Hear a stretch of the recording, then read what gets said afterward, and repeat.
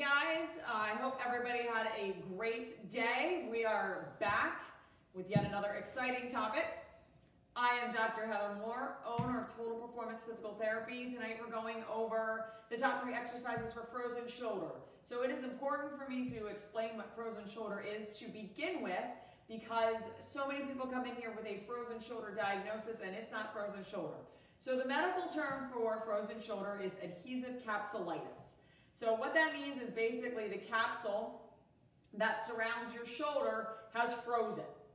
If you can move your arm up over your head, no matter how painful, you don't have frozen shoulder. All right? It may be excruciating to lift it all the way up there. That's a shoulder issue, but it's not frozen shoulder. And I do get a lot of people who come in here that have a diagnosis of frozen shoulder and yet they have this range of motion. Frozen shoulder means you basically can't lift it past here. No matter what you do, I can come over here and I can push as hard as I want and it is basically not going to move. It is stuck. You have a frozen shoulder. It is frozen in place. Now you can move down here pretty much pain-free. All right? Nothing down here is going to hurt. But the minute you go up here, you just can't move it any further. A lot of times it doesn't even really hurt. Once that capsule freezes, like here's your range of motion. So you get to the end and you're like, okay, it's not really painful. Now sometimes that end is painful, all right? But that is frozen shoulder. You cannot, no matter how hard you crank, get this shoulder past a certain point. So it's just important that you know that. Why do you get frozen shoulder? A couple of reasons. So a lot of times frozen shoulder can happen after a surgery. If you don't get moving your arm right away, if you keep your arm guarded, if you don't follow your physical therapy, you can wind up with a frozen shoulder and it's not going to move. More common frozen shoulders come out of the fact that one day you injure your shoulder. You may fall on your shoulder. You may just work out too hard. You may reach over your head and feel a pain. A lot of times frozen shoulders actually occur on the opposite side of your dominant hand. So why does that happen? Because usually what happens to develop a frozen shoulder is you have to stop using it. So if you reach over your head and you're like, oh, that just hurt. And every time you wind up reaching overhead and it hurts, you're going to stop reaching overhead, especially if it's your non-dominant arm. So as you stop reaching overhead, you stop loosening up that capsule. In order for your capsule, in order for you to maintain this range of motion in your shoulder, you have to use it on a fairly regular basis. Now, because it's your non-dominant arm, you're not really keeping track of, oh, did I reach overhead? Did I move it today? Usually, I'm a righty, so this is just my dominant arm. But usually if this shoulder is sore, we don't think anything of just doing everything with our right arm. Not a big deal. But it is a big deal because that's how frozen shoulder develops. Because once you stop using it, that capsule starts to literally freeze up and it stops being able to allow you to move. So you wind up just lifting it and oh, it still hurts, so you don't lift it anymore. Each time maybe you go to test it, it still hurts. So you just stop lifting it until one day it doesn't really hurt anymore, but that's all the further you could go. Now, you are not necessarily limited by pain, meaning this is not the furthest you could go. You could push it all the way up here if it really, really hurts. Again, that's not frozen shoulder. This is frozen shoulder. I don't care how hard you push it, it's not going anywhere. All right? So just make sure you understand the difference. A lot of times we deal with rotator cuff tears that are diagnosed as adhesive capsulitis or frozen shoulder because it's like, oh, it's just too painful. I don't want to move it up here. Not wanting to move it and not being able to move it are two different things.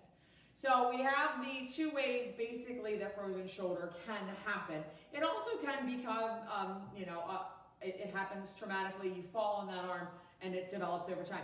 Either way, frozen shoulder develops over time. It's not something that you're going to wake up tomorrow and be like, oh, I have frozen shoulder. I just fell on it yesterday and it's already frozen. It doesn't happen like that. It takes a couple weeks for that capsule to start freezing and that shoulder to start losing range of motion. So what can you do when you have frozen shoulder? So you got a couple of things. First of all, you want to grab a stick, a broom handle, doesn't matter. This is the first thing you're going to want to do, is you're going to start doing range of motion to your shoulder. So let's say this is my frozen shoulder, all right? You're going to start, you want to put the thumb on the end, okay? and you're gonna use your right arm to push your left arm up. Now, one of the biggest mistakes I see with this exercise is this. I cannot tell you how many times I've seen people do this, all right? Now you're just causing frozen shoulder. Not only you're causing frozen shoulder, now you're creating yourself some neck pain.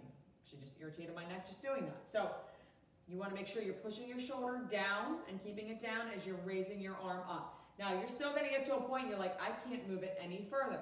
That's okay, that's where you stop. You just wanna continue.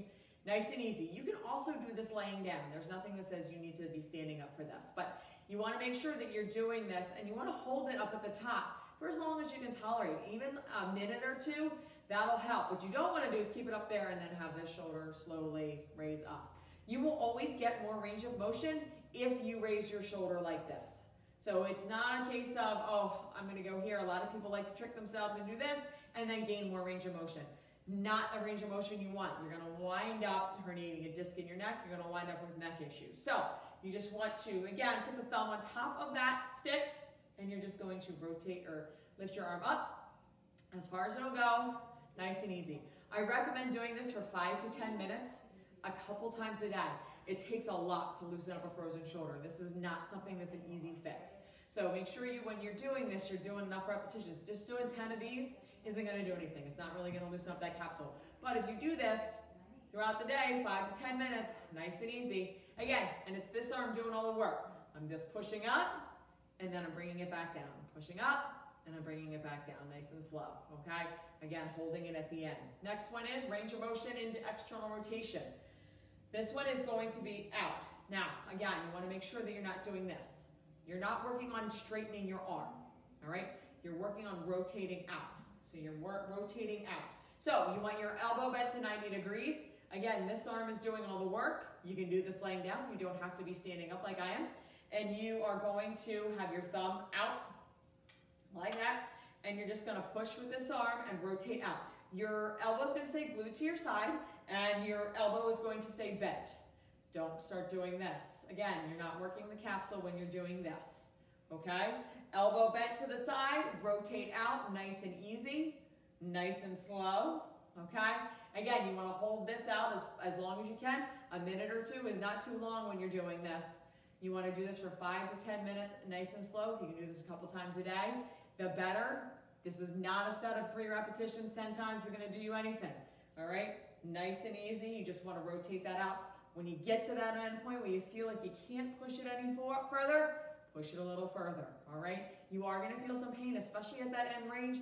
That's okay. If you have adhesive capsulitis or frozen shoulder, it's going to hurt at that end range, especially as you try and push it past where you want to. So really make sure that you are pushing it to being uncomfortable, all right? I recommend that if you do have frozen shoulder, you get it treated professionally. We offer free consultations. All you have to do is call our office at 215-997-9898, and we'd be happy to get you in.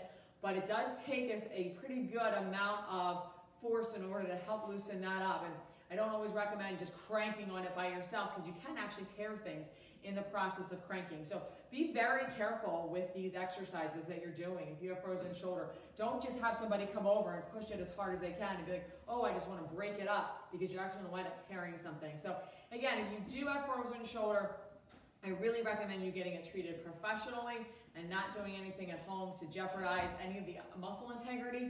As of this point with frozen shoulder, if all you have is frozen shoulder and you don't have a muscle tear, okay?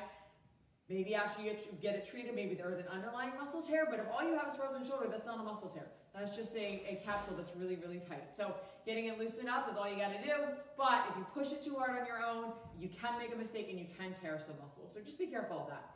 All right, the final exercise you're gonna do with frozen shoulder is you want to start to strengthen around it, okay?